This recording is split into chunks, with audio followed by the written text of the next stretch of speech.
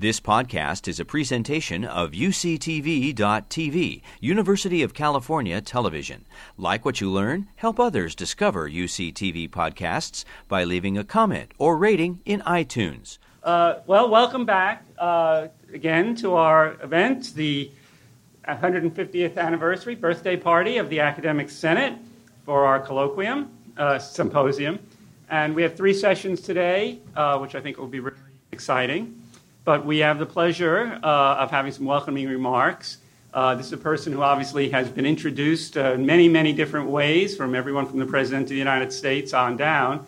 But in this event, she needs no introduction, so I will simply ask President Janet Napolitano to come up and give us some remarks.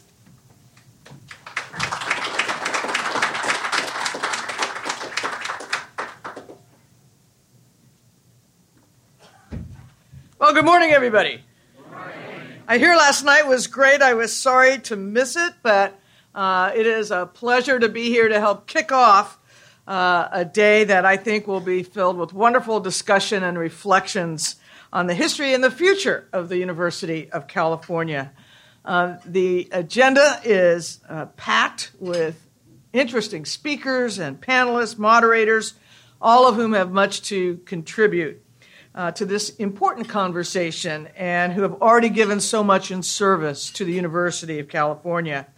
So it's wonderful to see today's symposium bring together both experienced scholars and new voices as we mark the university's 150th year.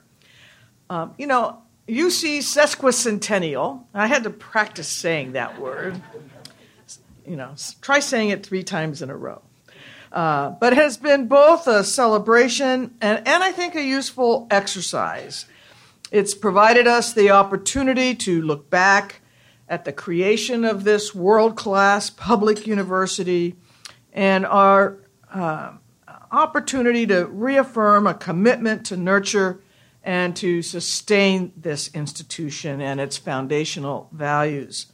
It's allowed us to imagine what UC's future can and should be, but I hope today's discussion will do the same for you, to rejuvenate, to re-energize, and inspire you in continuing the effort to make UC, which is a great place, an even greater place.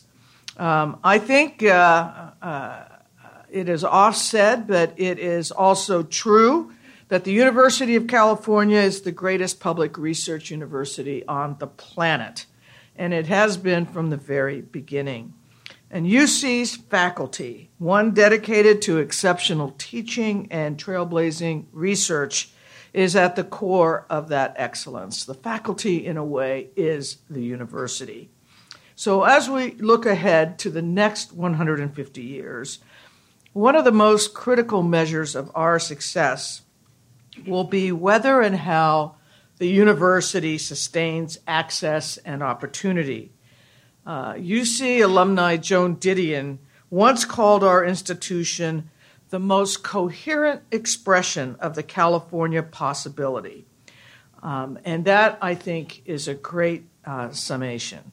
But as she put it, the question is a question of who has access to that California possibility. In the proud tradition of shared governance at UC, the Academic Senate has played and will always play a central role in pushing the needle on expanding access, on expanding opportunity for California students. So in that same spirit, we are accelerating our efforts to build an ever more diverse faculty. We know that students thrive academically and professionally when they have access to faculty mentors from similar backgrounds.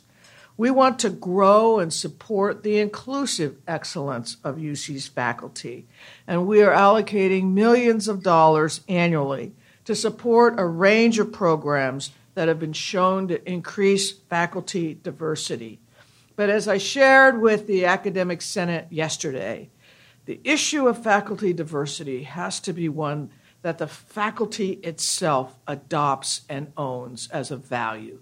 It is the faculty, through the departments and the colleges, who hire the faculty. And I cannot emphasize enough how important it is that diversity be a part of that equation.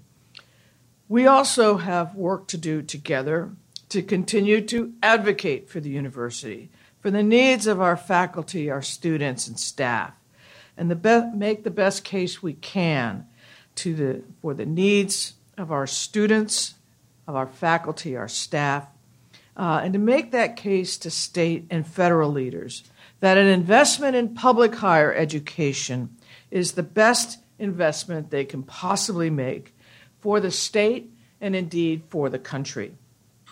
As Election Day nears, it's only a few days away, can't be soon enough, I look forward to working with the next governor of California and starting a new chapter in UC's history, along with the faculty. We all know that education is a fundamental ingredient to the secret sauce that has led to California's success story, which is a story of opportunity and progress. But it is the institutions of higher education in this state that has really propelled it to be the powerhouse that it is. So I want to thank you again for inviting me to share a few words with you this morning and for spending your day thinking about the future of the university. I look forward to our continued work together to uphold UC's mission, our mission of education, of research, of public service, as we serve our students and we serve our state. So in the immortal words of the motto of the University of California, Fiat Lux.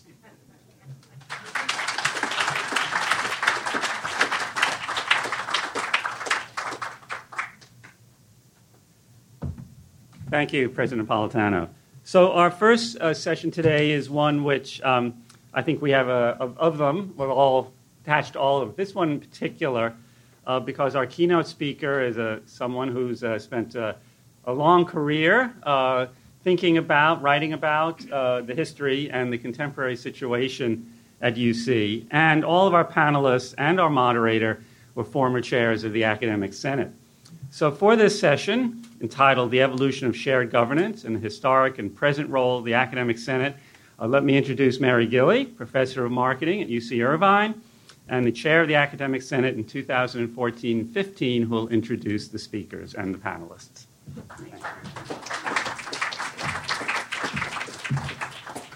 Thank you. I've already warned all our panelists and speakers that it's us that's is going to be between the audience and lunch, and so they're going to keep on time. As Robert mentioned, all the panelists have been Academic Senate chairs system-wide, and if you look at when they served, everyone, it spans 25 years. So 25 out of 150 says something. So they have a lot of experience. And I'm going to briefly introduce them and then John, but I first want to, we're not going to go in order of the program, but Dan Simmons is going to talk about the history of SP1 and the role of the Senate. Shane is going to talk about perennial issues and challenges in the Academic Senate, also known as deja vu all over again. And Aimée is going to talk about recommendations for sustaining a strong, successful version of shared governance into the future. So let me introduce John Douglas, who is Senior Research Fellow, Center for the Study of Higher Education. His current research interests are focused on comparative international higher education, including the influence of globalization, the role of universities in economic development, something George touched on last night in terms of the UC, science policy as a part of the national and multinational economic policy, and interestingly enough, the student experience at major research universities. So he's a prolific writer, and his most recent publication is Approaching a Tipping Point, A History and Prospectus on Funding for the University of California, something we all care deeply about. So let me introduce John.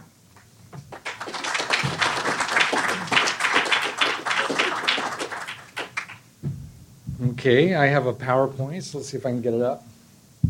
I do want to say this is really a fantastic gathering of people many that I know, and it's kind of a unique gathering, I think. I hope there are pictures being taken of everyone. And I also want to thank Robert and Shane for all the work they put in, including the staff, UC-wide Academic Senate staff. It's a lot of work to put these things together, so I'm going to say, let's give them a round of applause.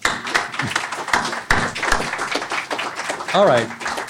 I'm the resident historian in this game, so I'm going to talk on these themes, and I'm going to try to do it quickly. One is to talk a little bit about the organizational evolution of the Senate. And I should say that maybe I don't really need to do this because Robert did a pretty good job last night in about 3 minutes. He kind of just got it all right there, so I don't know. But I'll add a little nuance to it, and some of it you all know. But then I'll do a little, just very briefly, a listing of controversies and tests of the Senate model. A little bit about planning for the future, because at one point, much more so than I think in the present day, for a lot of reasons, the Senate was really critical for the development of the multi-campus system, particularly in the 1950s and in the early 60s. Significant work was done by the Senate that really made what you see is today to a large degree. And then just a brief muse on some key issues. So one thing I just want to say as a kind of an opening observation is past presidents, many that you know, whether it be Mr. Sproul or Mr. Kerr, have said or have looked and cited three general reasons for UC's ascendancy to being really one of the world's, if not the world's, premier public university. One is its achievement of autonomy, which did not occur at the outset, but came in the 1870s. Another is consistent workload funding by the state of California, which is an advent that occurred beginning in 1911, not before, and that was obviously hugely important. And then, of course, the role of the academic senate and the general model of shared governance that has come out of that recognition of the Senate's role in the overall management of the university. And so I do want to say also that there are things that we kind of all know, I guess, and that is that the Senate really has been the primary reason for the university's quality in teaching, research, and public service missions, and we can talk all about why and how that's occurred over time. But the other thing I want to emphasize is, and others have noted this over time, is how important the Senate has been to really give a cohesive understanding of the university's reason to exist. It is a place in which the larger issues of the university are constantly being discussed and debated, and it's done by multiple different faculties. They have a chance the historian meets with the physicist and the engineer, and they talk about issues of whether there should be a new school of architecture in one school or another, or other kinds of issues. And that is really, one of the most important binding aspects of the university, really more so than any other thing I could think of. So that's really just my opening little observations. So now a little bit about the evolution of the university. So many of you know that the University of California is a land-grant institution.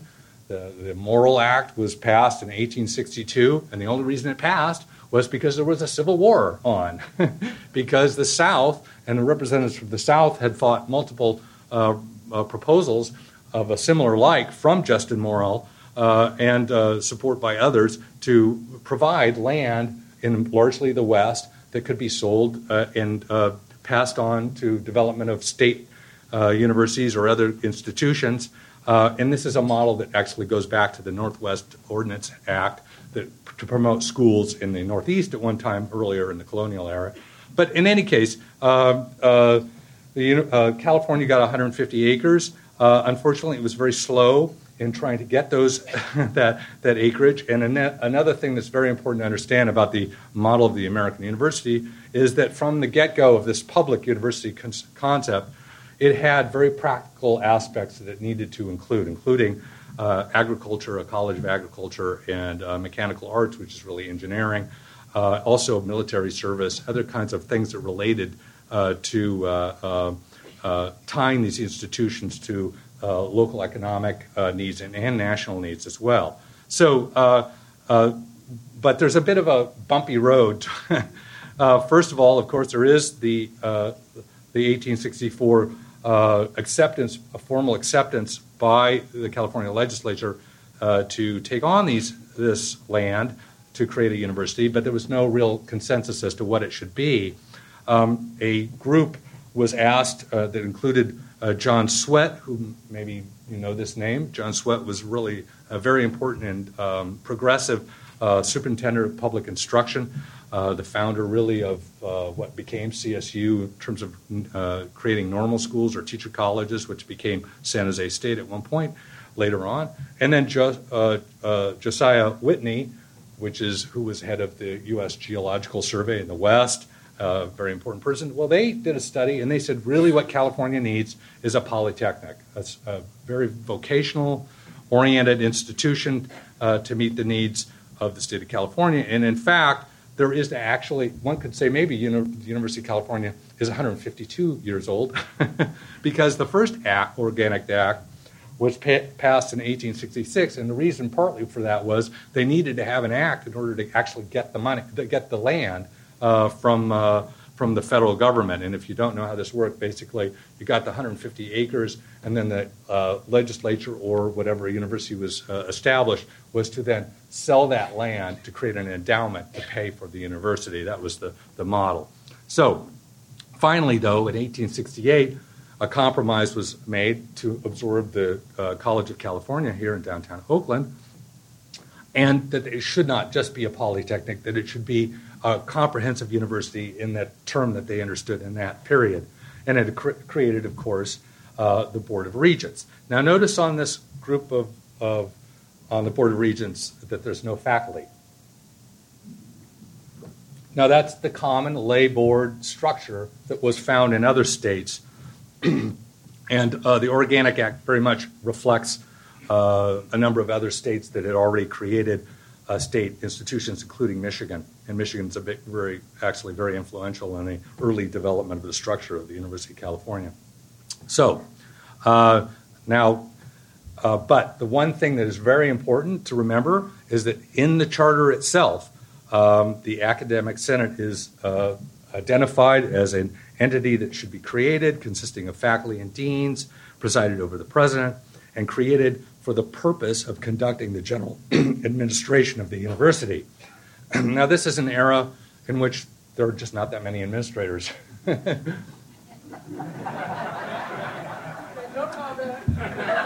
I have a very interesting chart later on related to this. So in any case, this, the regents really in that era and into about 1900 were very micro management with the president. As the University of California actually was a very struggling institution in these early parts of its development. They thought at one time, for example, that land grants would be enough to fund the university in perpetuity, which is a foolish thought, and it was not true at all. And very quickly, the university became very underfunded and growing in population, because if there's any one thing to remember about California, it is constant population growth, which adds an important element to UC's history, because it isn't just about UC being a top institution, it's that it has grown with the state's population, and it has striven, as our president has noted, to be open and broadly accessible. And there's a whole story that relates to that, but I won't get into that. Now, the next thing I just want to say briefly is how UC got its autonomy. Now, it didn't happen in 1868, and this is obviously an important juncture for the University of California. The 1870s are an extremely turbulent period of depression and drought and the rise of the monopolies in transportation, which included a very important person I want you to remember. His name is Leland Stanford. And I'll only say this. I don't know, many people don't know this. Leland Stanford was this close to giving all his money to Berkeley. And there's a whole story related to that, related to politics between Democrats and Republicans in the state of California. We won't go down that road, but it is robber baron money. That's all I want you to know. So this is a very difficult period. There's obviously the monopolies. There's also race riots in San Francisco. Just a whole terrible story. We know that, Mr. Kearney, perhaps you've been on Kearney Street in San Francisco, was a demagogue of that period. And then the fighting and biting that came in this also was that the farmers in the form of the Grange did not see the university really developing its agricultural programs. I think it was a misunderstanding to some degree, but the university was really underfunded. Now, there's a whole story with that. But there were major attacks by the Grange and also the mechanics union that related to Kearney and others, the Working Man's Party, I should say, that the university wasn't doing its job, and there were attacks, and it should be a polytechnic. And this led to the second president of the University of California, Daniel Quick Gilman, to leave and go what? Found a new university. What was it? Johns Hopkins University, yes. So he gave a good fight, but then just said this is impossible to do anything here in California. Eventually, though, this burbles down. The university does survive these attacks, and it burbles down to the second constitutional convention of California. We only have two of them, and that's why we have one of the longest constitutions in the Union. And this led to a series of very interesting political movements by regents and one or two, I think, two alumni from Berkeley, obviously very young at that time, 1879, and this leads to a backroom deal that gives the university its status as a public trust in the Constitution. And the only way to really say it briefly is that it's really because the convention itself, after many very difficult parliamentary maneuvers, had less faith in the legislature and its control of the university. It was just felt that the legislature was not to be trusted, and so that's partly the reason. It also did mimic the University of Michigan had a similar status, but arguably the University of California has a much more defined level of autonomy. So now the next period I just want to say quickly is Benjamin Ida Wheeler and the Berkeley Revolution. The university as we know it really begins to mature and become something we can recognize in this period. And Wheeler comes from Cornell, and he is well linked. He knows the President of the United States, Teddy Roosevelt, and he makes a deal and says, okay, we're going to really boost this institution. We're going to try to figure out ways to fund it. We're going to grow it. The population is growing. Remember, it's always growing. And so here is a listing of some of the things that occurred in that period. I won't go through them all, but the enrollment growth was really significant, making the University of California the largest university in the United States. Management reform is very significant. This reflects to some degree Wheeler's experience as a PhD student in Heidelberg and his links with German higher education, the development of the graduate division, 20 new academic departments. We can go down development of lower and upper division courses. And why? In order to help promote and develop the development of the junior college, which becomes a community college. The AA degree is actually invented on the Berkeley campus. It's what we now know, and it's used internationally in various forms. And the beginning of the transfer function occurs, which is really significant to justify why the state of California should fund a elite, semi-elite selective institution. But the things I want to just kind of look at again is the big developments related to our discussion is the elevation of research in faculty hiring and promotion, and the development, for example, of a new research fund that the Senate would oversee. Also, that the Senate would oversee UC Press. That was created in the 1890s, but as a route pathway to publish faculty research.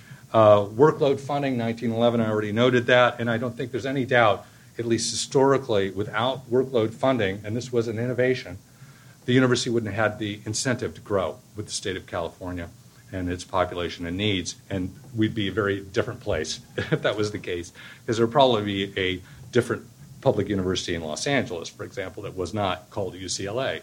And so these are just some of the things I wanted to note, but there's a waning of Wheeler's power and authority, which relate partly to his sympathies for Germany during World War I. He has health problems. There's a lot of chaos near the end of his reign in 1919. A spectacular history, but the end is rather a burning one. There's a famous story that he would go around on his horse and tell faculty who didn't have a hat on to get a hat on right away. So you probably heard that one. But this is also in alignment with the development of the American Association of Universities Professors in 1915. If you're a little bit aware of that, there were Berkeley faculty that were engaged with that, and that's a very important development that relates to the Carnegie funding of pensions for faculty and things of that nature, but also the rights of faculty. And so the regents react to Wheeler's problems, and the Senate also proposes a rather unusual path. They say, okay, what we need to do is, in this interim period, we need to create a board of 3 faculty members who will be appointed as dean, who will run the university. Well, that's not a good idea. It didn't work well. It's only about a year, and we call that the interregnum, or I call it that.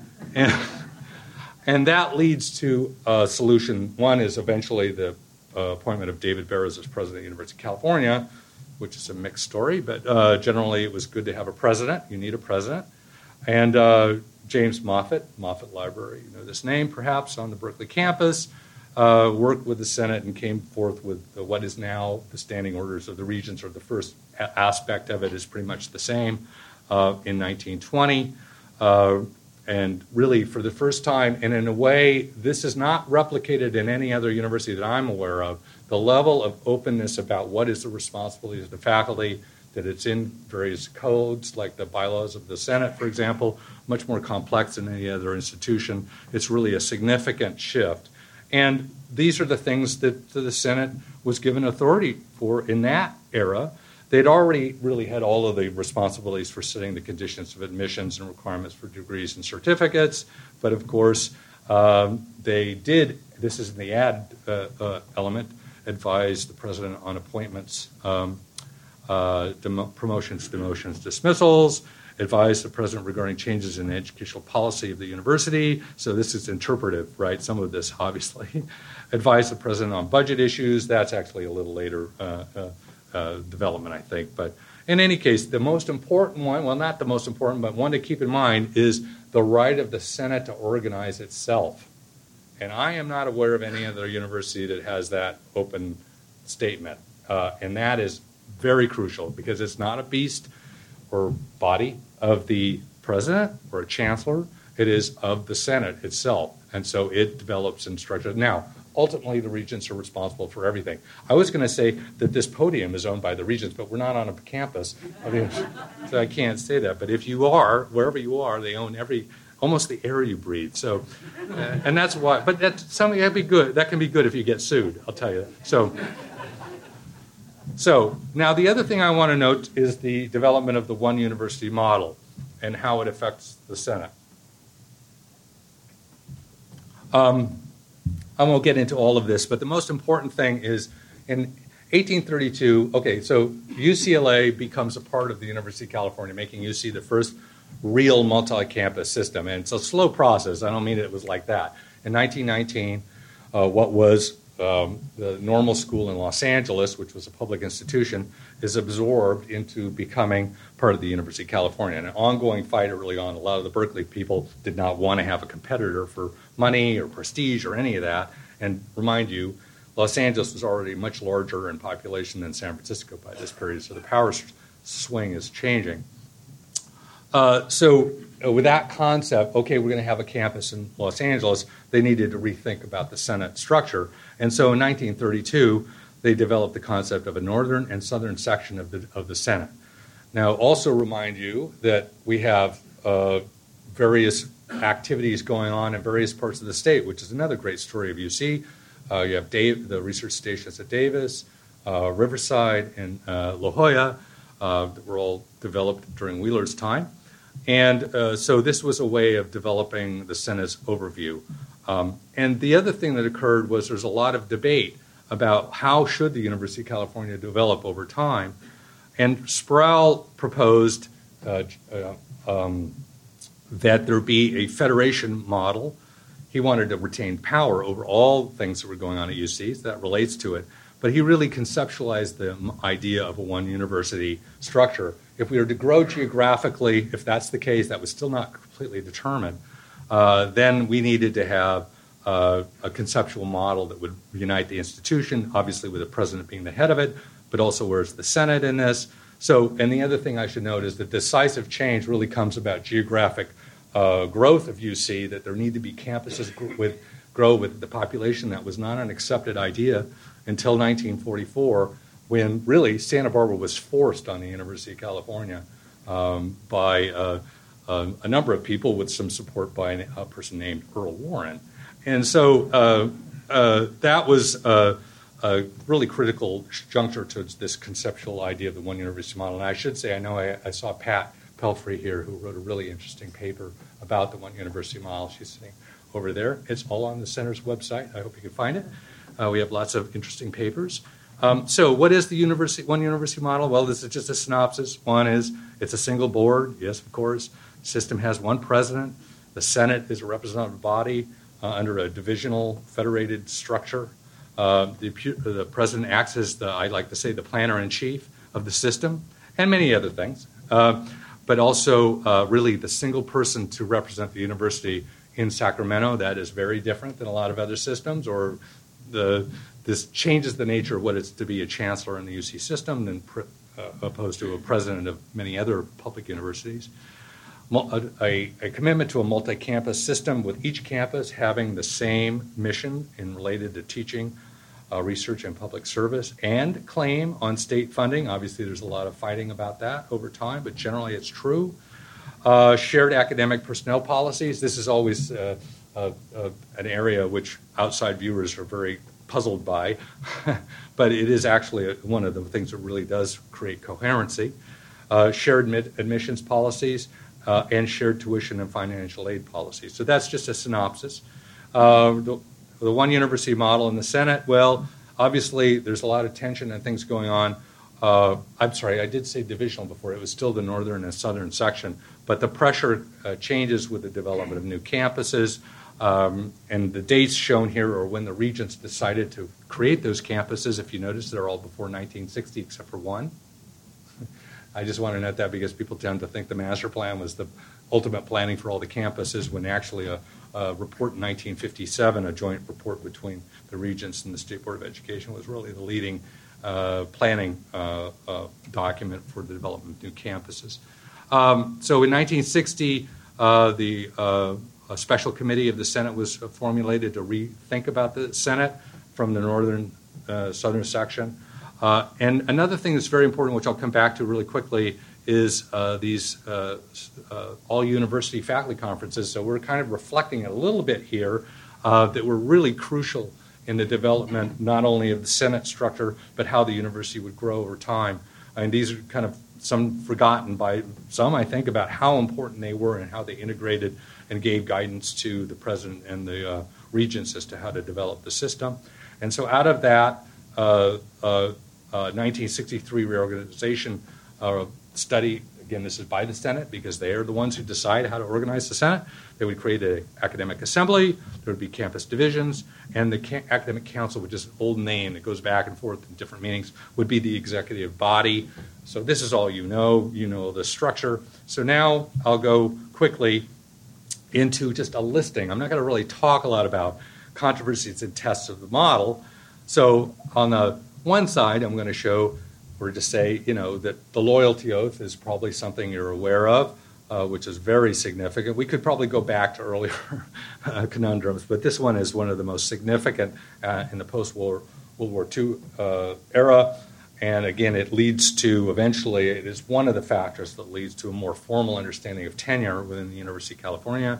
I'm not going to talk too much about that, but also, obviously, we've got the free speech movement and the firing of Clark Kerr, which is a whole series of things. Well, where was the Senate in that? Well, it is integrated, but it's difficult. The Senate has a hard time with these very controversial issues, the Vietnam protests.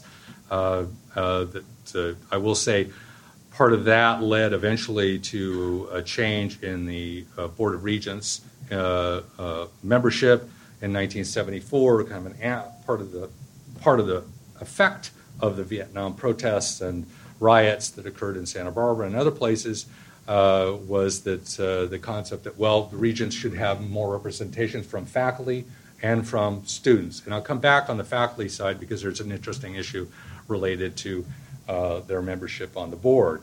Divestment, SP1, I know that Dan will talk about that. Then things that relate to, I think, where the Senate actually was very important in dealing with the budget side, at least some of these eras, the Depression, the austerities of the 70s, which was really a lot about no capital construction. We went through a period where there was very little capital construction funded by the state of California, and it really hurt us. We had a big pickup in the 80s, but it was a real problem. The Senate was very involved with this early retirement program in the early recession, this recession of the early 1990s. So now I just want to return to this concept.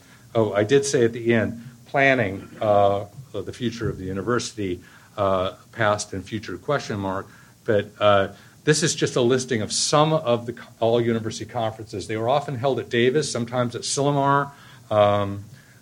They would have very interesting topics. They would have papers that were produced, policy papers that were produced that would look at issues about lower to upper division students, how the university should grow in terms of new campuses, including what the campus at La Jolla should be. It had various other names before it became UC San Diego. It was supposed to be a science and tech campus. And these are really pivotal, and they're really significant. You can find them very significant and interesting, everything about student-faculty ratios and just really detailed and excellent work in that period. Of course, again, this is a period in which administrative staff was not what it is today. We didn't have institutional research capabilities that we have today, and the scale is very different. So I just wanted to note those are very interesting and I think very positive examples of where the Senate was pivotal in long-term thinking about the university, and I only hope the Senate will try to do these kinds of things again. I'm not sure how much it's doing now. That's my viewpoint. Okay, so now I'm near the end. A brief muse. What are the positives of the Senate structure? Well, it really is an unparalleled system of faculty engagement in university management. I think it's pretty clear. It's constantly held up as the kind of the idealistic way to do something, although very few universities do it in the range and scope that is done at UC.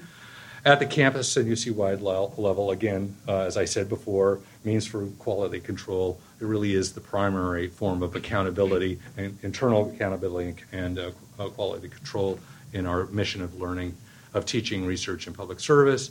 And as I said, historical role in the long-term coherence of UC. Now, there are some negatives, aren't there? There are some negatives. Slow and purposely deliberative, often maddening for certain administrators, academic administrators, mind you, or others. And it's very complex, and I think we also heard a little bit yesterday about how difficult it is sometimes for somebody from the outside to come in and try to understand this place and do well. But that's, you could say that probably if you went to MIT or something, but there is something about UC that has its own particular complications.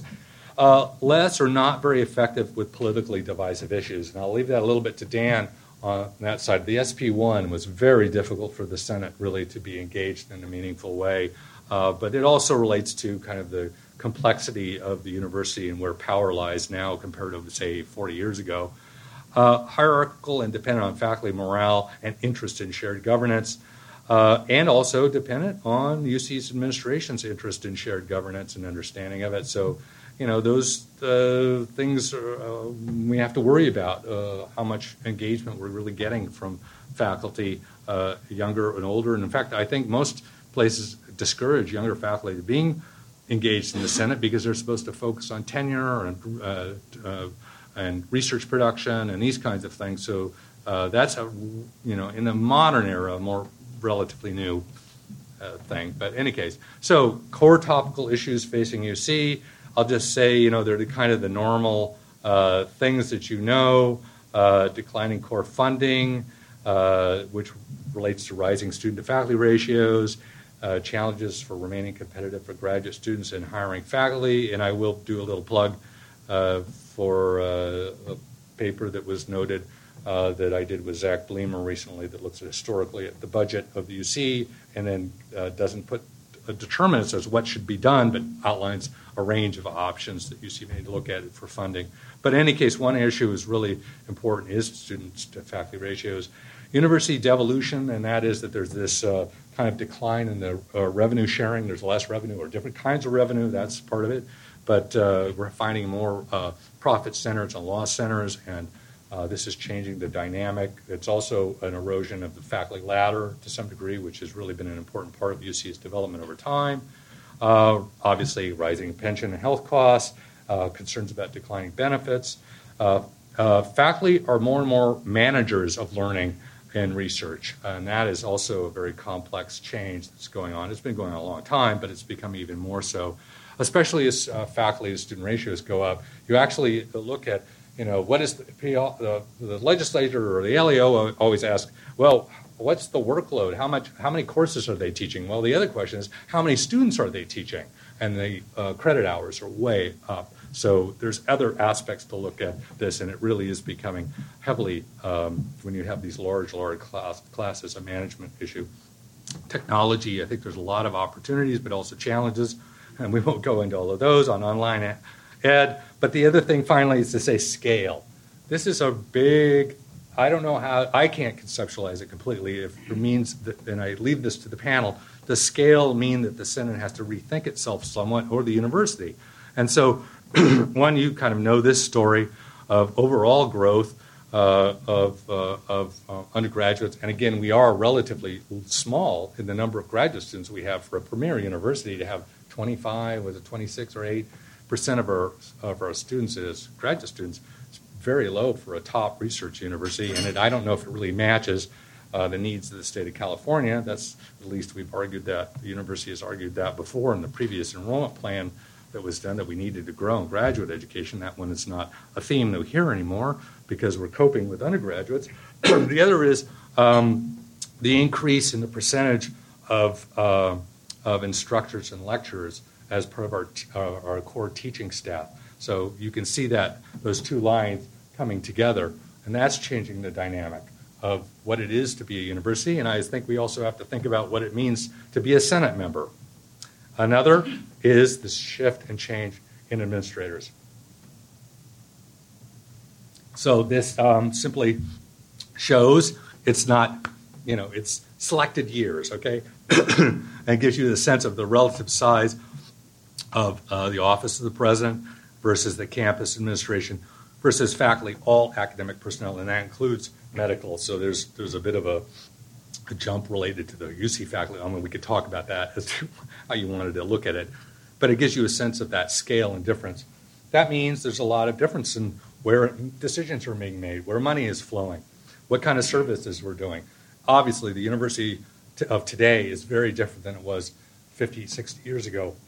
We do many more things. We have much more complicated social responsibilities. Okay, so finally, a brief news, and I've kind of said some of them already. And this does relate again to the paper, to this report that we generated at the center and also through the Goldman School, which we're part of public policy. To grow or not to grow for the Senate. They have to be engaged in this discussion, or how to grow and by how much. And some have already discussed this, and George Blumenthal talked about this last night. I noted before, what is the future composition of the faculty and their engagement in shared governance? This decline in ranked faculty, maybe we need to think a little bit about what it means to be a Senate member. The Senate's relationship with the regents and the president, obviously, and the chancellors. I noted in 1974 that the faculty were given a membership on the board before they didn't have formal membership. And the concept was, and they were offered also the right to vote, just as the student regent has the right to vote. And there was a conscious decision after much debate that the faculty members within the Senate should not have a vote because of the structure of the Senate is so, it isn't like the council chair is the president of the Senate or an independent leader. They are representative of a very broad and dispersed power structure within the Senate. They're more like cheerleaders part of the time or organizers than they are a voice of the Senate, like a union member or something of that nature. So they thought that it would compromise the Senate if they had a vote, that there would be a difficult situation like SP1, and there would be pressure on this person to vote this way or that, and that didn't fit. So that, I think, was a logical decision. I just asked the question, is it still a logical decision? Status and role of the Senate, once again, playing a determining and defining role in meeting UC's challenges. I've already said that. So then the question is it fit for purpose? So final thoughts? And I'm at least kind of trying to prep this a little bit to see if our panel members will talk about it, but they'll talk about whatever they want to talk about.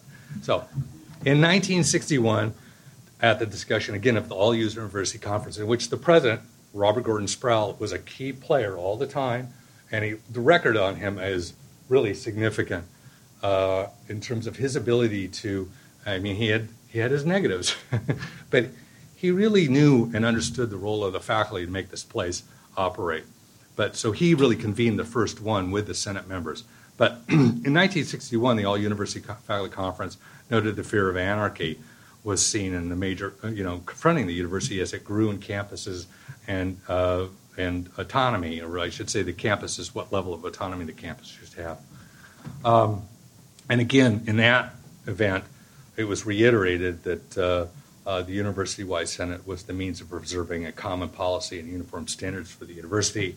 I said that before, and I just wanted to show that quote. And then I want to note something that that Robert Gordon Sproul stated in his memoirs. No function of the university president or chancellor, that's my quote, is more important than maintaining close relationships with the faculty. The Senate, Sproul remarked, became more important as the university grew in size and in the complexity of its role in society. Without strong faculty input, opinions, and advice, quote, the titular head of the organization often suffers from something like oxygen starvation, with such characteristic symptoms as failing vision, a gait slowly down to a shamble, and weaving from side to side with little forward motion. Now, he wrote that after he retired. So my final thing I just want to note is how difficult it is sometimes to run a big place like the University of California, and how difficult it can be if you do not, or the challenges that are presented if you do not engage with the faculty and the Senate specifically up front on major issues, such as the logo. So with that, I am finished. Thank you.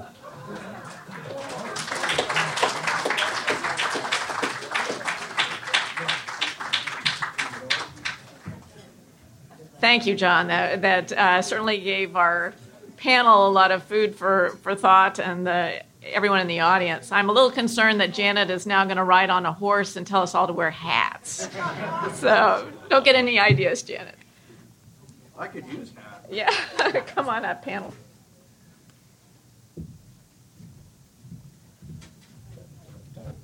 Yeah, you need a hat for the same reason I do. Well, you should sit over there. It doesn't make any difference. Yeah. Okay. Okay, because we're going in order. As John mentioned, Dan Simmons is going to be first, and he's going to be talking about his experience with SP1. And Shane is going to follow with the perennial issues and challenges of the Senate. And again, Aimée is going to focus on recommendations for sustaining strong and successful version of shared governance into the future. So I'll have each of them speak, and then we'll open it up for questions. Dan. Thanks, Mary. Thank you, John, for a great set of remarks. I'm supposed to talk about SB1, but last night I decided that more important than an old guy telling an old story, I wanted to comment about a question that was asked last night, that issue about quality and when did the regents back away from considering quality, and I think that's always been a problem. I can attest that it sort of goes back into the 90s. Quality is a difficult issue, but I think it's the key to demands for access, because why should we be concerned about access if we can't provide a high-quality education program? Quality, to me, is the critical function of the academic senate. In my 95 paper, I tried to make the point that all of the delegations to the Senate are focused on the maintenance of quality. The maintenance of quality of the faculty by setting the standards for membership in the academic senate. The quality of the students through our admissions policy. The quality of our educational program by our authority over courses and curriculum and degree requirements. Indeed, I think affirmative action, as it has been justified by the need to maintain diversity, is a matter of quality. It's quality of our faculty and students because it affects the quality of our research and teaching and discourse that includes a diversity of ideas and approaches. A bit of an editorial. I think that in all of that, we have to be careful not to confuse safe with a reluctance to face emotional discomfort from the diversity of different ideas, cultures, historic and current beliefs, and ideas that we might find challenging and even repugnant. The high quality of discourse requires that we face uncomfortable ideas head on and not look away or not lock them away in so-called safe places. I think that in all of these things, it is the responsibility of the Senate to insist on high quality in everything we do. I also respond to something that John said. I think the other really important issue for the Senate going forward is maintaining the one university concept, which requires strength in the office of the president, which we've backed away from. It requires system-wide strength in the academic senate to maintain one University of California. Okay, old guy stories about SB1. To my great horror, I realized the other day that was 23 years ago, which is part of the old guy business, I guess. But for me, some of the memories are really clear. And I think the story has not been correctly told because it hasn't been told very much by people who were there. In the end, I think there's two things about SB1 that are important to keep in mind.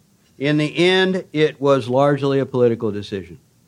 And secondly, if there was a failure of shared governance in that decision, it was because a small majority of the regents rejected the position of the academic senate, rejected the position of the president, rejected the position of the Council of Chancellors, and many others through the university.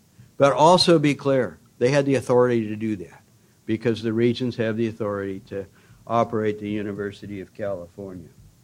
For the Senate, there's a lesson in how difficult it is for the Senate to engage faculty in advance of an important issue. And then for the Senate, how to deal with faculty who later come out of the woodwork to complain that shared governance failed because of a decision that they disagreed with.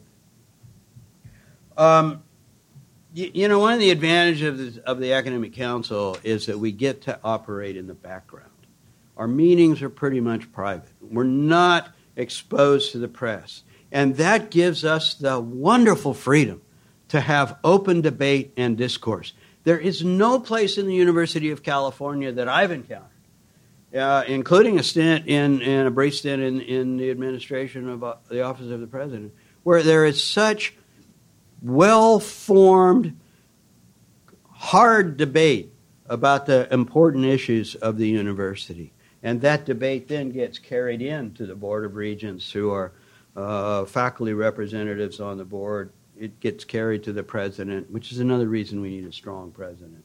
and a strong administration in the office of the president.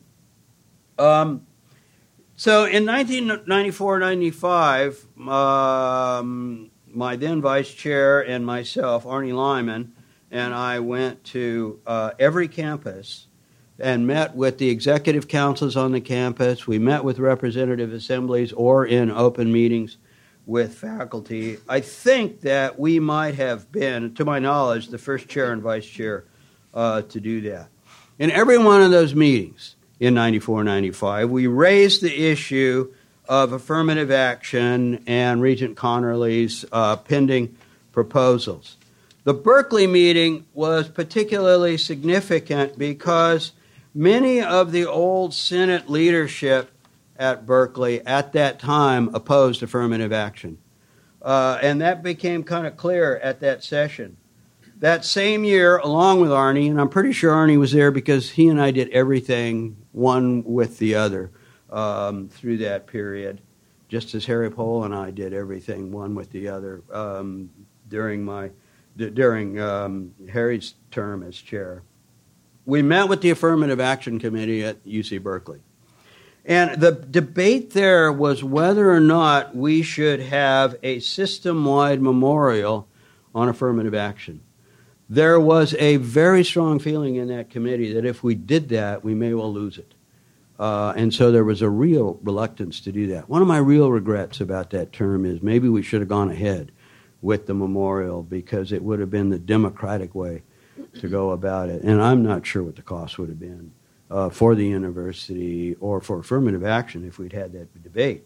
So what we did as an alternative was drafted a resolution supporting affirmative action that was approved by the Executive Council of all 9 divisions, adopted by the Academic Council, and duly reported to the regents, and particularly stressed in my various remarks to the Board of Regents during that year. But nonetheless, after the vote in July, so the point of that is that there was definitely consultation with the Senate and the President, with the regents during the course of 1994-95 when those when Regent Connerly's resolutions were pending during the year. After the vote in July, there was launched by many of the same UC Berkeley faculty who questioned the support of affirmative action that the whole thing was a failure of shared governance. And Arnie Lyman as chair and Duncan Mellichamp as vice chair had to deal with that issue extensively during the following year. And, of course, immediately Boers went to work on revising our admissions policies, which ultimately led to the great work of Bill Jacobs and Michael Brown and Sylvia and others in crafting our current admissions policies. I compare that with what transpired during the 2009-2010 debates over post-employment benefits. Again, Harry as chair and me as vice chair visited every campus to discuss the issue. I think there were 2 big differences. One, the faculty and staff were highly interested because of a perceived direct financial interest in the issue. And secondly, the result was consistent with Senate recommendations. Harry and I also traveled that year again to all of the campuses on several fora with administrators to talk about, and really those meetings were a debate, principally between Harry and me and administrators who were participating in that. I mean, Gary well remembers those highly tense discussions on all of the campuses. Ultimately, what happened was President Ugoff recognized the value of the defined benefit plan and its importance to the long-term quality of the faculty of the University of California. And it was really pretty significant because he really put quality before money saving. And I think that was significant in the presence of huge pressures from administrators in the hospital system and others at OP wanting to save money in the need to finance the deficits in the unfunded liabilities in the plan, also in the face of pressure from state politicians and a number of regions. So I guess you can kind of say about my 2 terms as chair of the Senate, win one, lose one. I also, it's important to recognize that SB 1 and 2 really were political decisions. And I haven't told this story to too many people, but I think enough time has passed. Shortly before the vote, and I'm pretty sure Arnie must have been with me, we met with President Peltison, who had been polling the regents. He'd been having a lot of conversations with the regents about what they were thinking. I believe that he was convinced, and I was convinced, that the regents would vote against SB 1 and SB 2 on the grounds that because this thing was pending before the voters the following November, it wasn't a good idea at all to put the University of California out front on the issue. And then one morning, I went out into the driveway and I picked up the newspaper, and the headline said, Jesse Jackson coming to the Regents meeting. And my immediate reaction was, oh shit, we've lost it.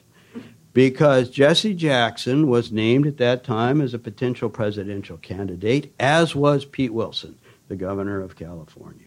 And so Governor Wilson had to pull his people in line and support him on SB 1. Ellen asked me today, and I don't remember whether Gray Davis was at that meeting, but I do remember sitting directly across the table. A big difference between the regents today and the regents then, we sat around an oval table so that there was discourse and conversation and debate amongst the regents, as opposed to today, when they're on this U-shaped thing and they are performing rather than really debating in the course of Regents meeting. Of course, that debate goes on behind the scenes, but I think it's one of the biggest differences that I see in what goes on. In any event, the political nature of that debate, as it became a political debate, really changed the issue. I've got a lot of other stories about that day that aren't really relevant to the work of the Senate, but maybe later in breaks and stuff we can share some of those, including the story of discovering the real value of tenure. But that's what I have to say. Finally, as I look around this room and see lots and lots of old friends, I say thank you to every one of you for your very important work in protecting this wonderful institution that we all have the good fortune to be a part of. Thanks for your attention.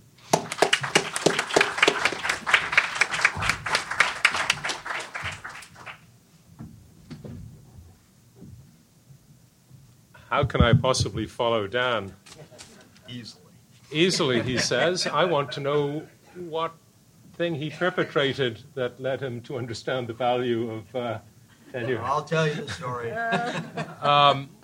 But I'm going to talk about perennial issues, the way shared governance has functioned, or maybe hasn't functioned well with some perennial issues. So the University of California owes its preeminence to a robust system of shared governance among the 3 branches of its leadership. Its constitutional autonomy, it being a public trust with a clearly defined and differentiated mission, it being a single one university with a federated multi-campus system, and its historical receipt of core state funding. These foundation stones are not separate, but they're intertwined with its endeavors every day. The Regent's delegation of authority to the Senate imposes great responsibility upon the Senate to act in the best interest of the whole of the University of California and for the good of the people. It's not a right, it's a responsibility. Examination of Senate reports and shared governance going back the last 20 years or so, and maybe much longer, shows that old issues recur again and again and again. Admissions policies, transfer student initiatives, research funding, depending on the state of institutional, state and national policies, scholarly communications, status of UC Press, now open access. We should expect such areas to be an unending state of evolution and to be constantly revising our policies. There have also been recurring areas where complaints from the Senate about the process of shared governance have repeatedly arisen, typically fait accompli being imposed upon the university. From 2004, difficulties, most noticeably when UCOP administration promulgated new policies without prior consultation. A decade later, UCPB expressing the committee's dismay that it has rarely been consulted during the past academic year on any policy connected with the UC budget. University responses to emergent legislation often lack Senate consultation. Interactions between the university and the state government, of course, purview of the president, have also often lacked Senate consultation, maybe most notoriously the Committee of Two. UCOP reorganizations, the 2008 Monitor Report, and the 2018 Huron Report. The Senate's maybe more reasonable or more logical plan for addressing the restructuring received very, very little traction. Searches for senior administrators, and of course, vice presidents are members of the Senate, have often occurred without Senate inclusion. Presidential initiatives in the areas, particularly those pertaining to Senate responsibilities. So these are areas that over the decades, multiple decades, come up again and again as issues of complaint by the Senate. Another set of issues resurface and undergo relitigation or restart. The faculty salary gap. The Senate is immensely grateful for the current solid start and multi-year plan. But of course, there have been many. We hope and believe that this one will be carried through. The task force to end all task forces, post-employment benefits task force. And there are many survivors of that in this room and on the podium. It has been relitigated twice. We've had the ROTF, we've had the current retiree health Tiger Task Force. So is this a symptom of institutional lack of commitment or lack of institutional commitment to the employee? Or is it that these issues are changing? Or did we not get it right previously? The relationship of the health enterprise to the university. One interpretation of the current report is that this has been kicked down the road. The relationship between A&R and the wider university. The Senate in the early 2000s vigorously caused for that to be re-examined and redefined. What will the current task force tell us?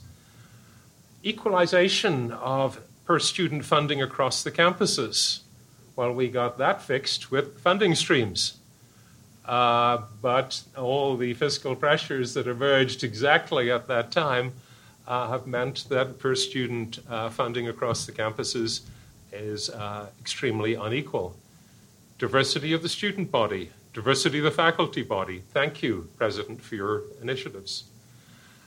Membership of the Senate. This goes back to the very beginning. Academic freedom, again and again, particularly in the current political environment. The undersized role of academic graduate education, particularly graduate academic degrees in our research university. Non-resident students. These are not new issues. These are issues that have been resurfacing every 4, 5, 6 years since the very beginning. So are these issues evolving? Do inherent tensions bubble up? Were prior efforts wrong-minded? Or were they too correct and simply too limited and not forceful enough in their implementation? These are questions I think we need to answer. Particularly maybe problematic have been efforts to provide long-term budgetary planning and budgetary prioritization. I quote, "The primary challenge to the university and its system of shared governance is to prevent the budgetary exigencies of California's failing political economic system from destroying the fundamental values that have served as the bricks and mortar of what has become one of the world's preeminent research and teaching universities." I think that was from you, Dan. UCPB, Planning and Budget, the Committee of Planning and Budget, and I think the budget, faculty's involvement in the budget does go back to the very, very beginning and was in place well before the Berkeley revolution, which upgraded it and also added what is now UCEP. But UC Planning and Budget has, over the years, produced a series of remarkable reports. The Choices Report, the Cuts Report, the Futures Report. These laid out the issues and the directions believed necessary, but nothing happened. The Gould Commission on the Future may be similar. Compacts with governors. So we complain about this governor, but no. Compacts between 4 or 5 governors and the university ended up being negated. The university's approach to declining state support, I personally believe we've got to take the high road. We've got to use the language of our mission, not simply muddle through as maybe we have been in the habit of doing. In 2011, a resolution said that budgetary cuts had to be met with tuition increases. And this certainly hasn't happened. Governmental interference in the internal operations of the university, again and again, but particularly in the last couple of years with the line iteming of UCOP, the line iteming of UC Path, and so on. So we haven't really, as a university, and maybe as a Senate, been very successful in long-term planning. But the administration is only one of the 3 cornerstones of university governance. The other is the board. Third corner is, of course, the Board of Regents. And as John mentioned, the Constitution was changed in the 1970s to admit faculty and students to the board. Now, it's really clear that those new members of the board have not been treated equally to the other appointed or ex officio members of the board. We have seen progress made in recent years, but maybe this is a reversion to the norm rather than real progress. Regents have been invited to attend council again in recent years. This was a practice in past years. And certainly the chair of the Board of Regents has reached out to Senate leadership more than in recent years. But the relationship between the Senate and the Board of Regents has certainly room for improvement. The relationships between the 3 academic senates through ICAS. ICAS has been very effective in exchanging ideas and information, but not very effective in generating policy or common positions for joint advocacy. Joint meetings between the Senate and the Council of Chancellors and Council of Vice Chancellors. I've been at some of these. They were not very productive. It was a ceremony rather than a joint meeting. Maybe that's the reason why they were suspended. But the only occasional intersection of academic council and Council of Chancellors, we can do better than that, I think. Certainly, the Senate has provided balance and stability in times of crisis. I'm quoting again. The events of the past few years show how troubling it is when the regents and others lack confidence in the office of the president. But they also show the stabilizing power of the Senate in working closely with both the regents and the administration. Senate Chair Brown, 2008, but again, equally applicable now. Conversely, when confidence was lost in the Board of Regents, also in 2008, the Senate provided stability and balance. So this balance and stability in times of crisis and ancient crises were also alluded to has been an important contribution. We faculty, we look broadly across all divisions, all schools, all departments through the lens of our three-part mission and with a very long view. Our arc is 30, 40, 50 plus years. We take the long view. A beleaguered administrator is often put in the position of taking a much shorter view. But our long view is invaluable in navigating either near or far. The Senate, providing validity through the collective experience and analysis, providing legitimacy through consensus. It provides that unifying role among the administration, its various branches, campuses, and within departments, the regents, and the campuses. The university must have a very strong center. I think the Senate supports that center. The Senate cannot solve the big problems without the willing partnership of the administration or the regents, but it has a responsibility to light that path, and it must point the direction with the full force of its conviction, not pull its punches, not hold back. It must be proactive, but it must also be persuasive in its interactions with the administration and the Board of Regents. I believe that the simple public mission of the university should be at the forefront of all public discussions, and that can help us build for a distant future. Thank you for your consideration.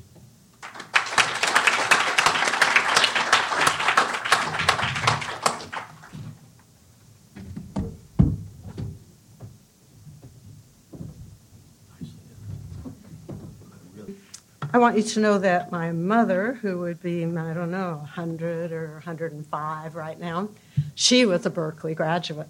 And she very much hoped that I would appreciate it as much as she did.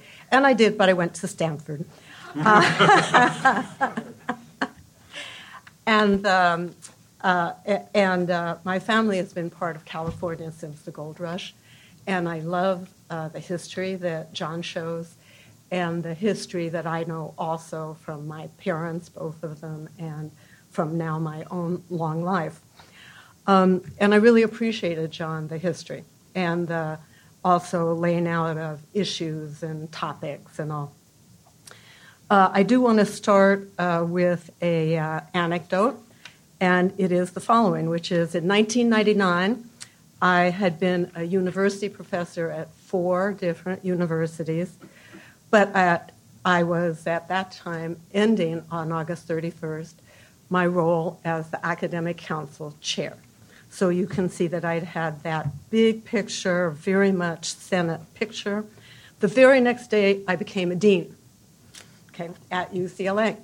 And the person who was coming after me joked to me about the transition, saying I'd gone over to the dark side. And didn't I know that being dean was only one letter different than dead? Okay? Now, I do want to point out that that person is in the room, and that person became an administrator himself right afterwards. But those of us here today are certainly familiar with the shibboleth underlying the joke. That is that the faculty are somehow great and pure and the administrators are difficult and whatever, you know? And there is no room for that belief if UC is going to continue into a future where we are a great public research university. And there certainly is no room for that belief if we are actually going to have a strong shared governance system and have a system that works well for the university. In the comments I make, I am focusing on academic, administrators, and faculty senate people. And I certainly agree with Shane that the regents are very important, but I couldn't cope with more than those 2 things. And I do think that they have a different kind of sharing that is necessary if it's going to work than when you get to the regents. All right, so What I will say is that I've been both a faculty member, as you just heard, and an academic administrator. And as either one, a faculty member or an academic administrator, know it or not, one lives with shared governance. Many of what the examples that John gave and things in SP1 and that Shane talked about, those are all shared governance things. They are not entirely any one side, organization, whatever, purview. And it does vary. There are certain things that are very much more the Senate's part than an administrator's part. And an administrator has only the capacities to advise or maybe withhold money and space, but you don't have too much else. And then there are other things where it's much more on the other side. But if we're not doing it together, we are doing much less than we could for the university and the people in it. And when I thought about what I wanted to say beyond that, I decided that I would recognize my time limits, which I'm definitely meeting, and recognize also that all of you are very familiar with UC administration, and shared governance, and the academic senate. So I've identified a few recommendations that I want to make for things that we, in a shared governance two-body perspective, can do, and I believe should do, either do or do more of or do better with in the short run. And they are things not like the budget, which we cannot manage to get enough money. Money is a big problem. But there are things that I think we do have more opportunity as academic administrators and faculty senate on the campus and at OP. We have more opportunity to do. I'm going to do 6 of them. Believe me, and I'm going to call them 1, 2, 3, but it's not a countdown from 6 to the top 1. It's just that if I say a number, it signals better. This is a different idea, but I'll just say different idea 1, whatever. All right. My first 2 recommendations really are driven by UC's budget difficulties and the fact that we have been defunded in many ways from the state. It doesn't look like it's coming back, and the other things that we've tried to do, we have difficulty getting far enough with them, and or difficulty having them benefit all the campuses reasonably equally. All right? But it's a reality that we have to deal with. And one thing that I think really needs to be done, the budgets for the Senate on the campus and at OP, they come from the administrators. And the administrators need to think about, what do we mean by shared governance? What is going to be effective shared governance? And what does that mean about the resources for the Senate office on the campus or up here? I worked here on both sides of that budget, and I worked when Duncan Mellichamp was chair. He made me responsible for figuring out what every campus Senate office should have as a minimum either funding or staffing, access to staff. So I spent a lot of time with it. And we cannot expect things to be well done if we don't have an agreement about what they are and don't provide the access to resources that allows us to do it. That's the same issue that we have with our growing undergraduate education, but it is very much also an issue, particularly for the Senate. And I want to say that the administration should be really paying attention to what do they need in order to do the job that we need them to do, and then how does that get resourced? So that's first recommendation, which can be handled, right? The second, which is related, is that both the Senate and the administration on the campuses and at OP need to vigorously and continuously seek to do away with bureaucracy that is of our own making. And we make a lot of it, and we keep a lot of it. As John has said, we have a very complex system, and we often handle that by having everybody put their toe in all the way along and all the way across and all that. And when you do that, and I'm talking now from working on the compendium. I created, how many of you know what the compendium is? Yeah, I created it. When I was a Senate member, because there was so much concern about how long it took us to do everything. And from the campuses also, some things about why in the H should the system-wide be telling us what to do. And it was an effort to streamline, to allow for faster and very fast activity. It was also an exercise in power. Who gets the last word and why, and when do they have to express it and why, and all that. It was power. I also was fortunate or unfortunate enough to do the first revision and I think maybe the third or fourth revision. And I will say that in each of those, all of the parties relaxed quite a bit and also put more things down on the campus with the opportunity that it could come up, for instance, undergraduate degrees. If the system-wide, if UCEP ever wanted to, they could always ask and it would have to come up. But not everything had to come. So there's been that sort of devolution, and for better or worse, I think for better, the faculty have not given away their prerogatives. They're still there. They're managed a little differently. And we need to do lots of that, not little, lots, so we're not hurting ourselves. Third recommendation starts with a little preamble, which is, despite periodic efforts by some to secede from the UC Union, none have left, and the system continues. And I think that will be our future, and it is probably the right future. But it behooves all of us to accept this as the future, if it's going to be that, and then strive both to make the most of what the system can offer and at the same time understand and honor the differing needs and circumstances of the campuses, as well as their shared set of goals. They all have the same set of high-quality teaching, research, public service, all of them. All right. The fourth one is probably the one that is the most like one of those all-university meetings that John talks about as being so useful. And it is that the Senate and the administration ensure that doctoral and graduate professional education are vibrant realities on each campus, even as UC is choosing to substantially increase its undergraduate enrollment.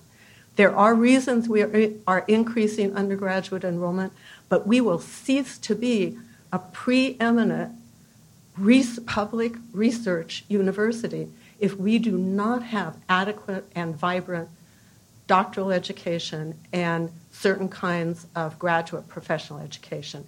And we will not be able either to attract and keep the faculty that we need for research if we don't have those programs. So that, I think, is a very important thing to do and much more like one of the system-wide things. And the sixth recommendation, and not number one, but recommendation, is that is based on the fact that in the Senate, the chairs of the Senate on the campus and in OP and of the Senate committees mostly serve 1 or 2 years. They don't serve long-term. Some do, but most don't. I come from UCLA where there's churn every year. And that has some strong points to it. It also leaves faculty able to step in and also then step back to more research or teaching or whatever it is.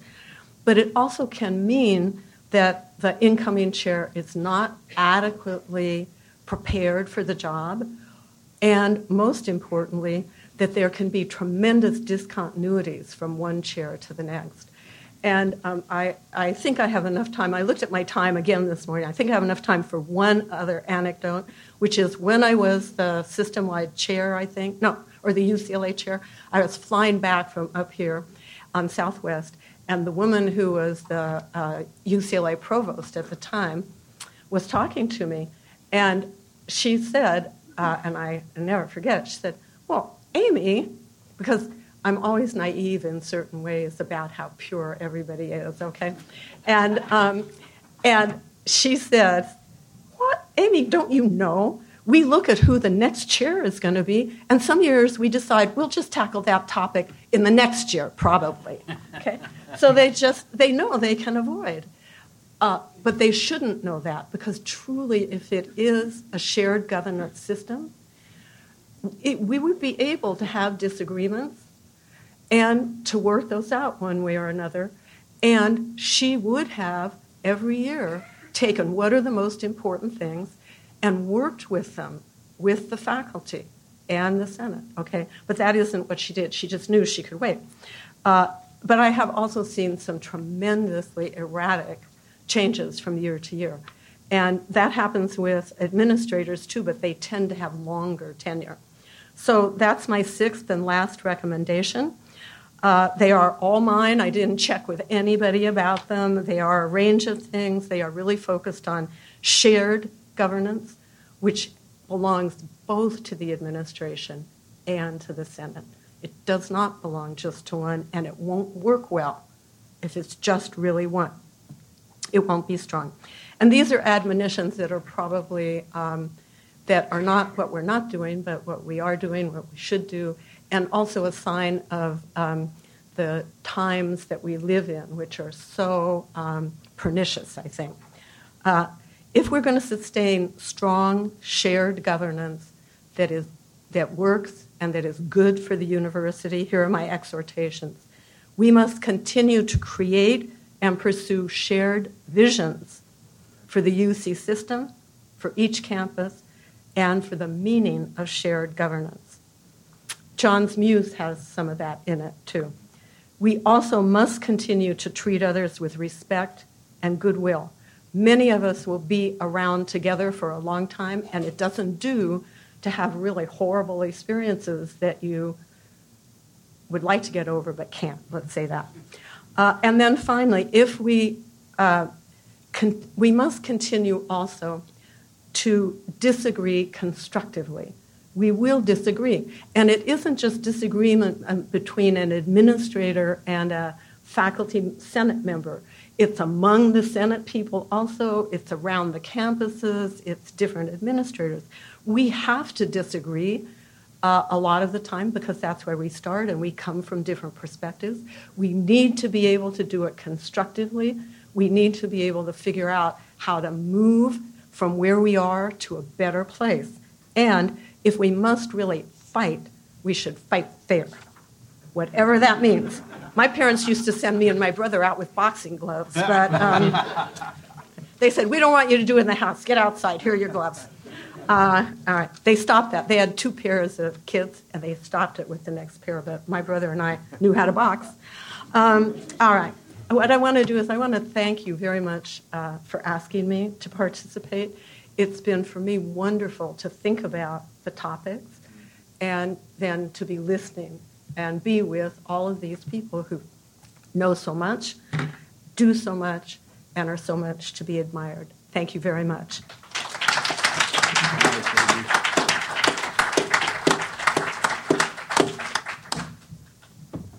And we've got 30 minutes for robust discussion. John, do you want to come back up? Because No, you should come, John.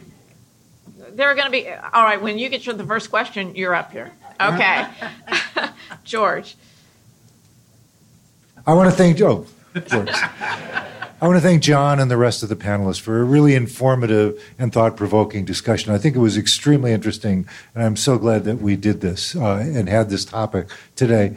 But I wanted to ask a question. I was thinking about the role of the academic senate in other systems of education. And just to give an impression, which you may or may not agree with, it certainly was my sense as Senate chair of UC that the CSU system, academic senate, was remarkably ineffectual relative to UC. And I pondered that a lot and wondered for years whether this was due to unionization, the fact that the faculty were unionized, or whether it was due to the fact that UC has shared governance encompassed within the standing orders of the regions and a role for the academic senate in the state constitution. But I would also note that the community college system, at least during my time, had a relatively strong and robust academic senate as well, which kind of belied that theory. So I was wondering whether or not you have thoughts on the relative success of shared governance in the three systems of public higher education and why they might have evolved differently.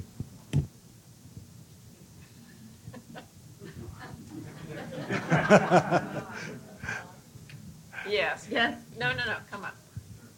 No, come on. It's right up here, John.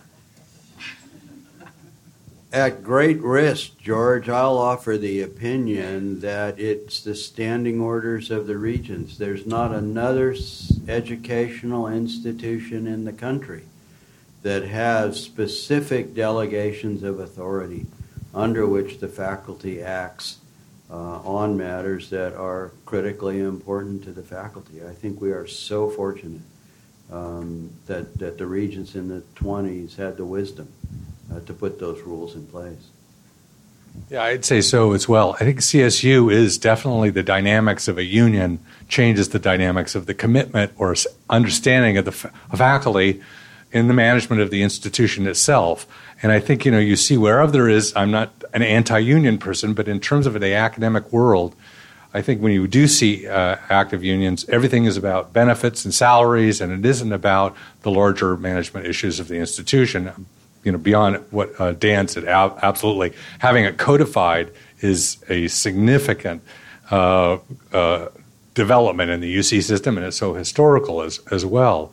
But at the same time, I will say that, there are some pretty good universities that don't have the same level of codified shared governance that do okay, like, MIT or Stanford, or there are some other places. So the dynamics are different a bit, I think.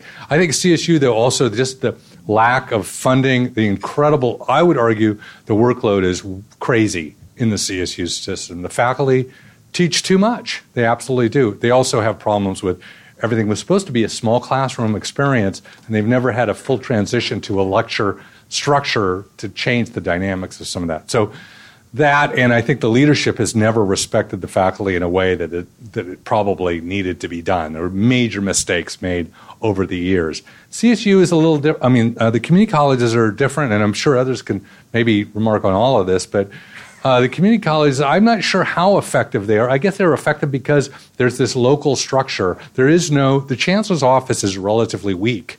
There's not a lot going on. It's all localized. So my sense would be, although you may know different, George, is that it really kind of depends on where you are. If you're at Foothill De Anza, where they have lots of money, and they have great transfer programs, and it's socioeconomically, maybe the dynamics are different there. And at the system-wide level, it's, I think, kind of a mixed bag that I've seen over time. So I would add that I'm loud enough.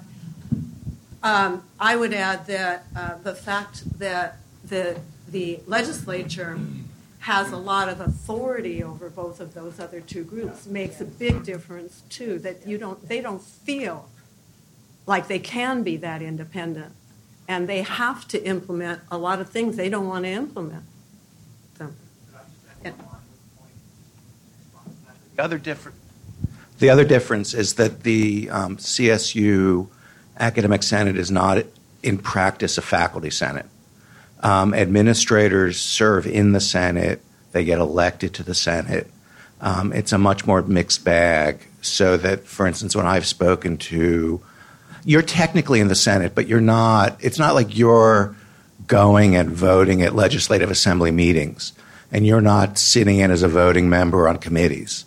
I was at Fullerton a couple of years ago to speak on some issues, and they were in the middle of a faculty senate election, and part of the problem was that their deans were running and their assistant deans were telling people they had to vote for them, and they were getting elected. And therefore, it's simply not an independent body in the same way. Okay, Shane. Kum. I had a couple of comments. And first, unlike MIT, we're a public trust with a public mission. And the University of California has been uniquely successful in providing support for the public, for the people, access, as well as with research. So none of the other R1 universities do both of these things. I think we can do both of these things because of our public trust, because of our mission, and because of the involvement in the Senate and university governance.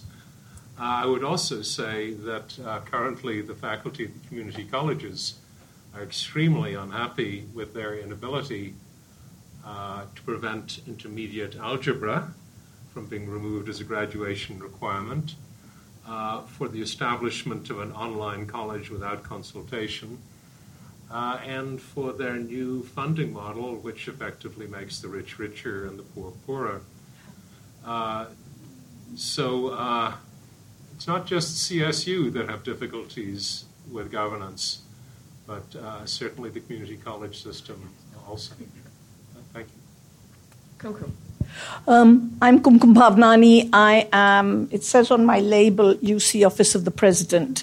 I'm the Vice Chair of the Academic Senate. So just so that you don't read my label too carefully, I want to thank you all, of course, for the wonderful presentations, and want to say something that I say in my classes is that we look at history in order to understand what to do about the future. Yes, a cliche.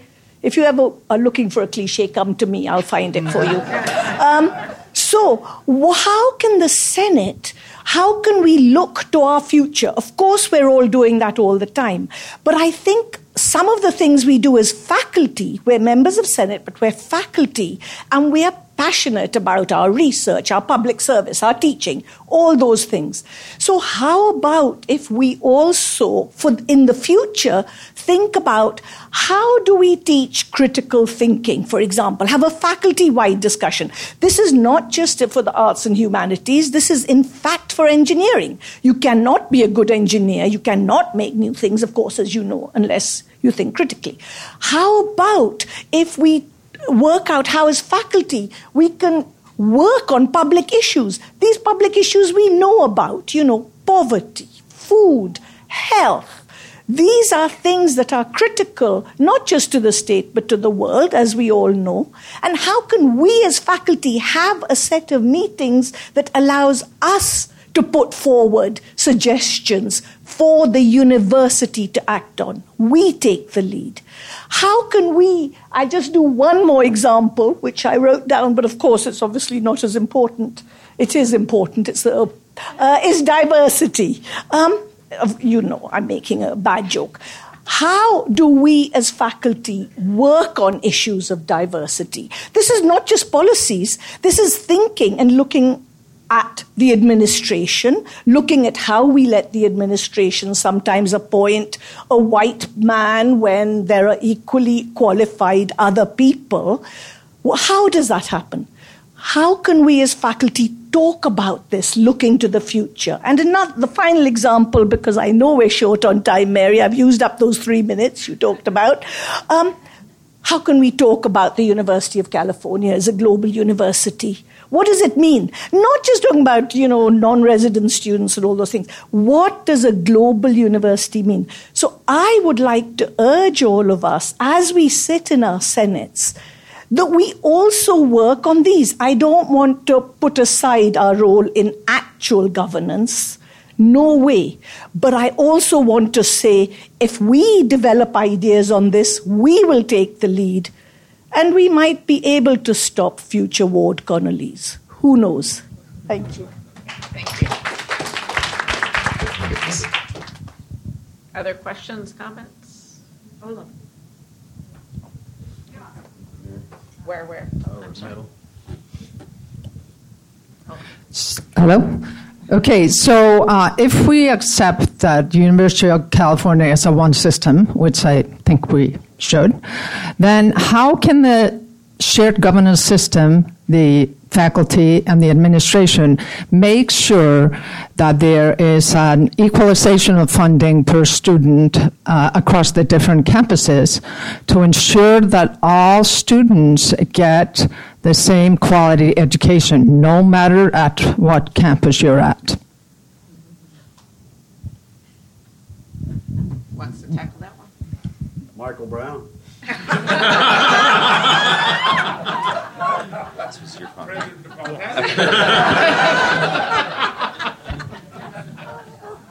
Good work. I was like, This to me is a fundamental challenge that actually requires all of us. I think it's a fundamental challenge that requires all of us. How do we?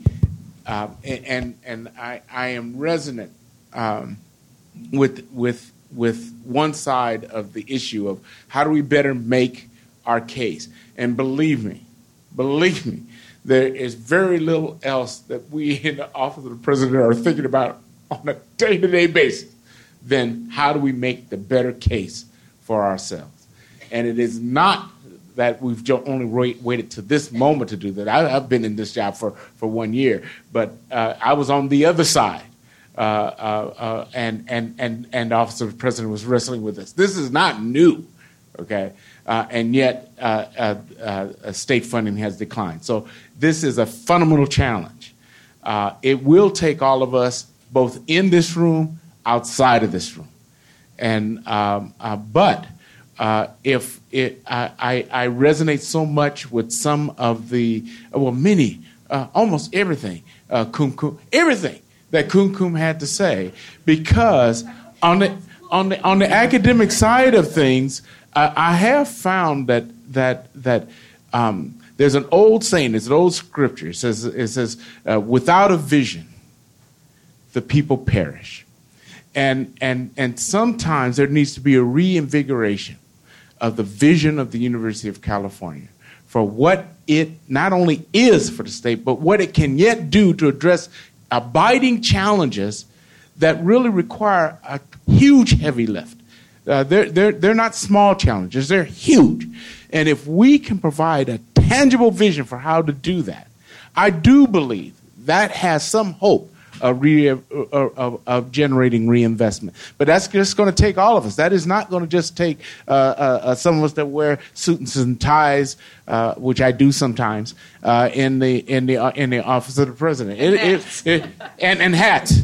I do. It will take so much more than that. And I would strongly support some effort, if even it took resources from my office to coalesce some engagement on these future themes, future issues that not only confront the University of California, but will confront the state of California and what role the university can play in addressing those bigger issues. So I'm sorry, I talked too long. You know, I think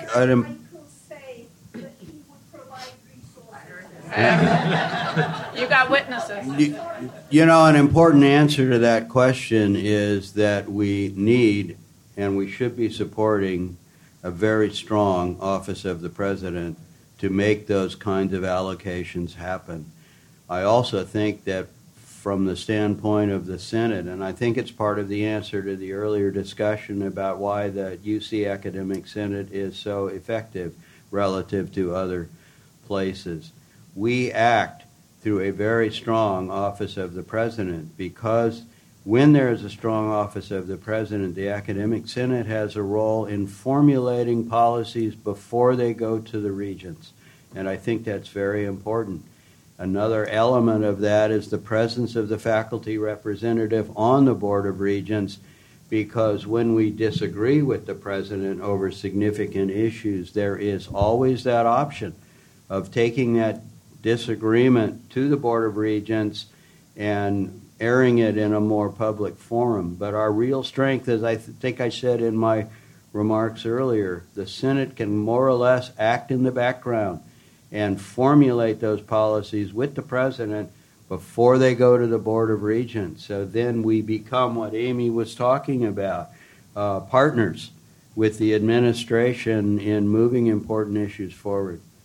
Aimée? So I'd like to add off that a different perspective, which is I think that we have to help the campuses that can generate or do generate more resources to see, we need to shift from I'm not getting enough, because they all feel that way, to what's a benefit, what helps the ones that are generally richer when those that are, quote, poorer are better supported.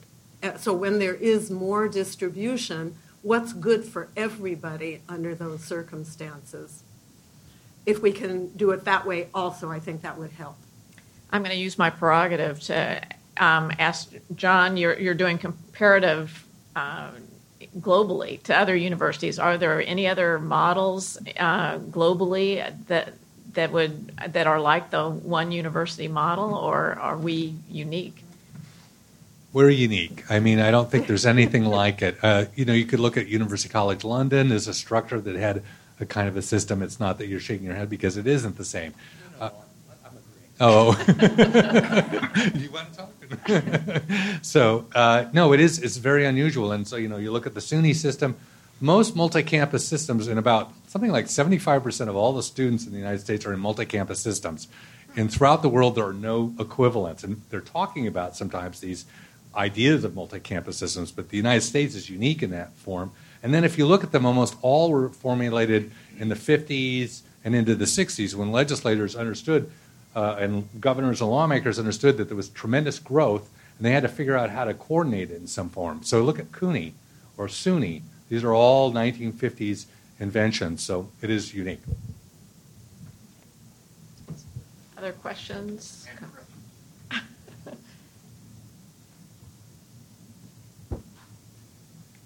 Any other comments? Go. You're better at seeing raised hands than I am. Hi, everyone. I see lots of friends here today. The Regents' standing orders and the university policies set out an orderly structure for who has authority for what. But that doesn't necessarily mean that the point of origin for a new initiative starts in that area. So, whether it's admissions or budget, can you talk about the policy generation process with shared governance, where the point of origin, the momentum for an initial policy may be different from where the end point is, and maybe with some good or bad examples that illustrate the lessons of shared governance there? So I would say that, and this actually is something I forgot to say when I was counting, is that we don't do enough to communicate enough. And no matter where it starts, it needs to be engaged with the other parts of the system very rapidly. And I think that is the most important point, is wherever the idea comes from a legislature that we have to take seriously, or something the president wants, or the provost, or a campus wants, or the Senate wants, it has to, at an early stage, get engaged with the other parts of the shared governance system, because otherwise you go too far too fast, and the other partners either appropriately or inappropriately feel left out, or it isn't theirs, or they're not going to agree with it, So for me, that's the biggest thing. It's not where it starts, but the recognition that early on you have to float it, you have to try it out, things like that. The doctrine of no surprises. Early, no surprises early. Early, yes. No, because really you can go too far, and then it's very hard to dial it back or make it something different. Yes, George. Shared governance is something that's encoded in the standing orders of the regents, where the Senate is delegated certain responsibilities. And beyond that, there seems to be what I would call a fuzzy notion of shared governance, and what exactly needs to be shared and what doesn't have to be shared. And I think from the standpoint of faculty or the Senate, there's a much broader conception of shared governance than what is actually written down in the standing order of the regents. And I'm wondering if anyone has any comments. I see Amy's nodding in response. Thank you. Yeah, I had a dean once say, anytime the faculty disagree with me, they say, you're not honoring shared governance, even if it's clearly in the domain of administration. Aimée, do you want to? Oh. Well, one thing I think that I struggled with when I was at UCLA in Senate roles, particularly when I was the chair of the UCLA Senate, is that in many areas we have the right to consult and to expect to be consulted, but that doesn't mean that we have the power to decide, and it doesn't mean that there wasn't consultation if they decide differently. And I think that is one of the hardest parts of shared governance. It's not the places where you clearly have authority, but it is all those places where it's more giving advice. And it could work the other way, too, in areas where the Senate has a lot of power. It could be that when you talk to the UC provost, for instance, they don't agree, and they give you other points of view, and then the question is, what do you do with that? And I think that's where we have our biggest problems, because we, in general, don't want to spend the time to explain where we're coming from and whoever gets to be the final decider, how they decided, and show that they paid attention to the advice, even if then they didn't take it, okay? And all those things take guts, first of all. At least for me, they took guts. And then they take an extra step. But that's what I think we need to do more of. And we will never get rid of the areas where consultation is part of what goes on. But we have to get to what does it mean to say that we were fairly consulted and considered. And that, I think, is something that the decision makers should discuss with the people who give advice in advance, so that you have a sense of where are the boundaries. Like, for hell, I won't do this, but we could do that, or whatever. So consultation not as just being listened to, but as a response, a valid, data-driven response being provided from either side, depending on. I think that's a great note to end on, and I want to thank our panelists and our keynote speaker for respecting our time constraints. Robert was encouraging, maybe threatening me about staying on time. So thank all of you for a very interesting session. And thank you, Mary. You've been listening to a podcast by University of California Television. For more information about this program or UCTV, visit us online at uctv.tv.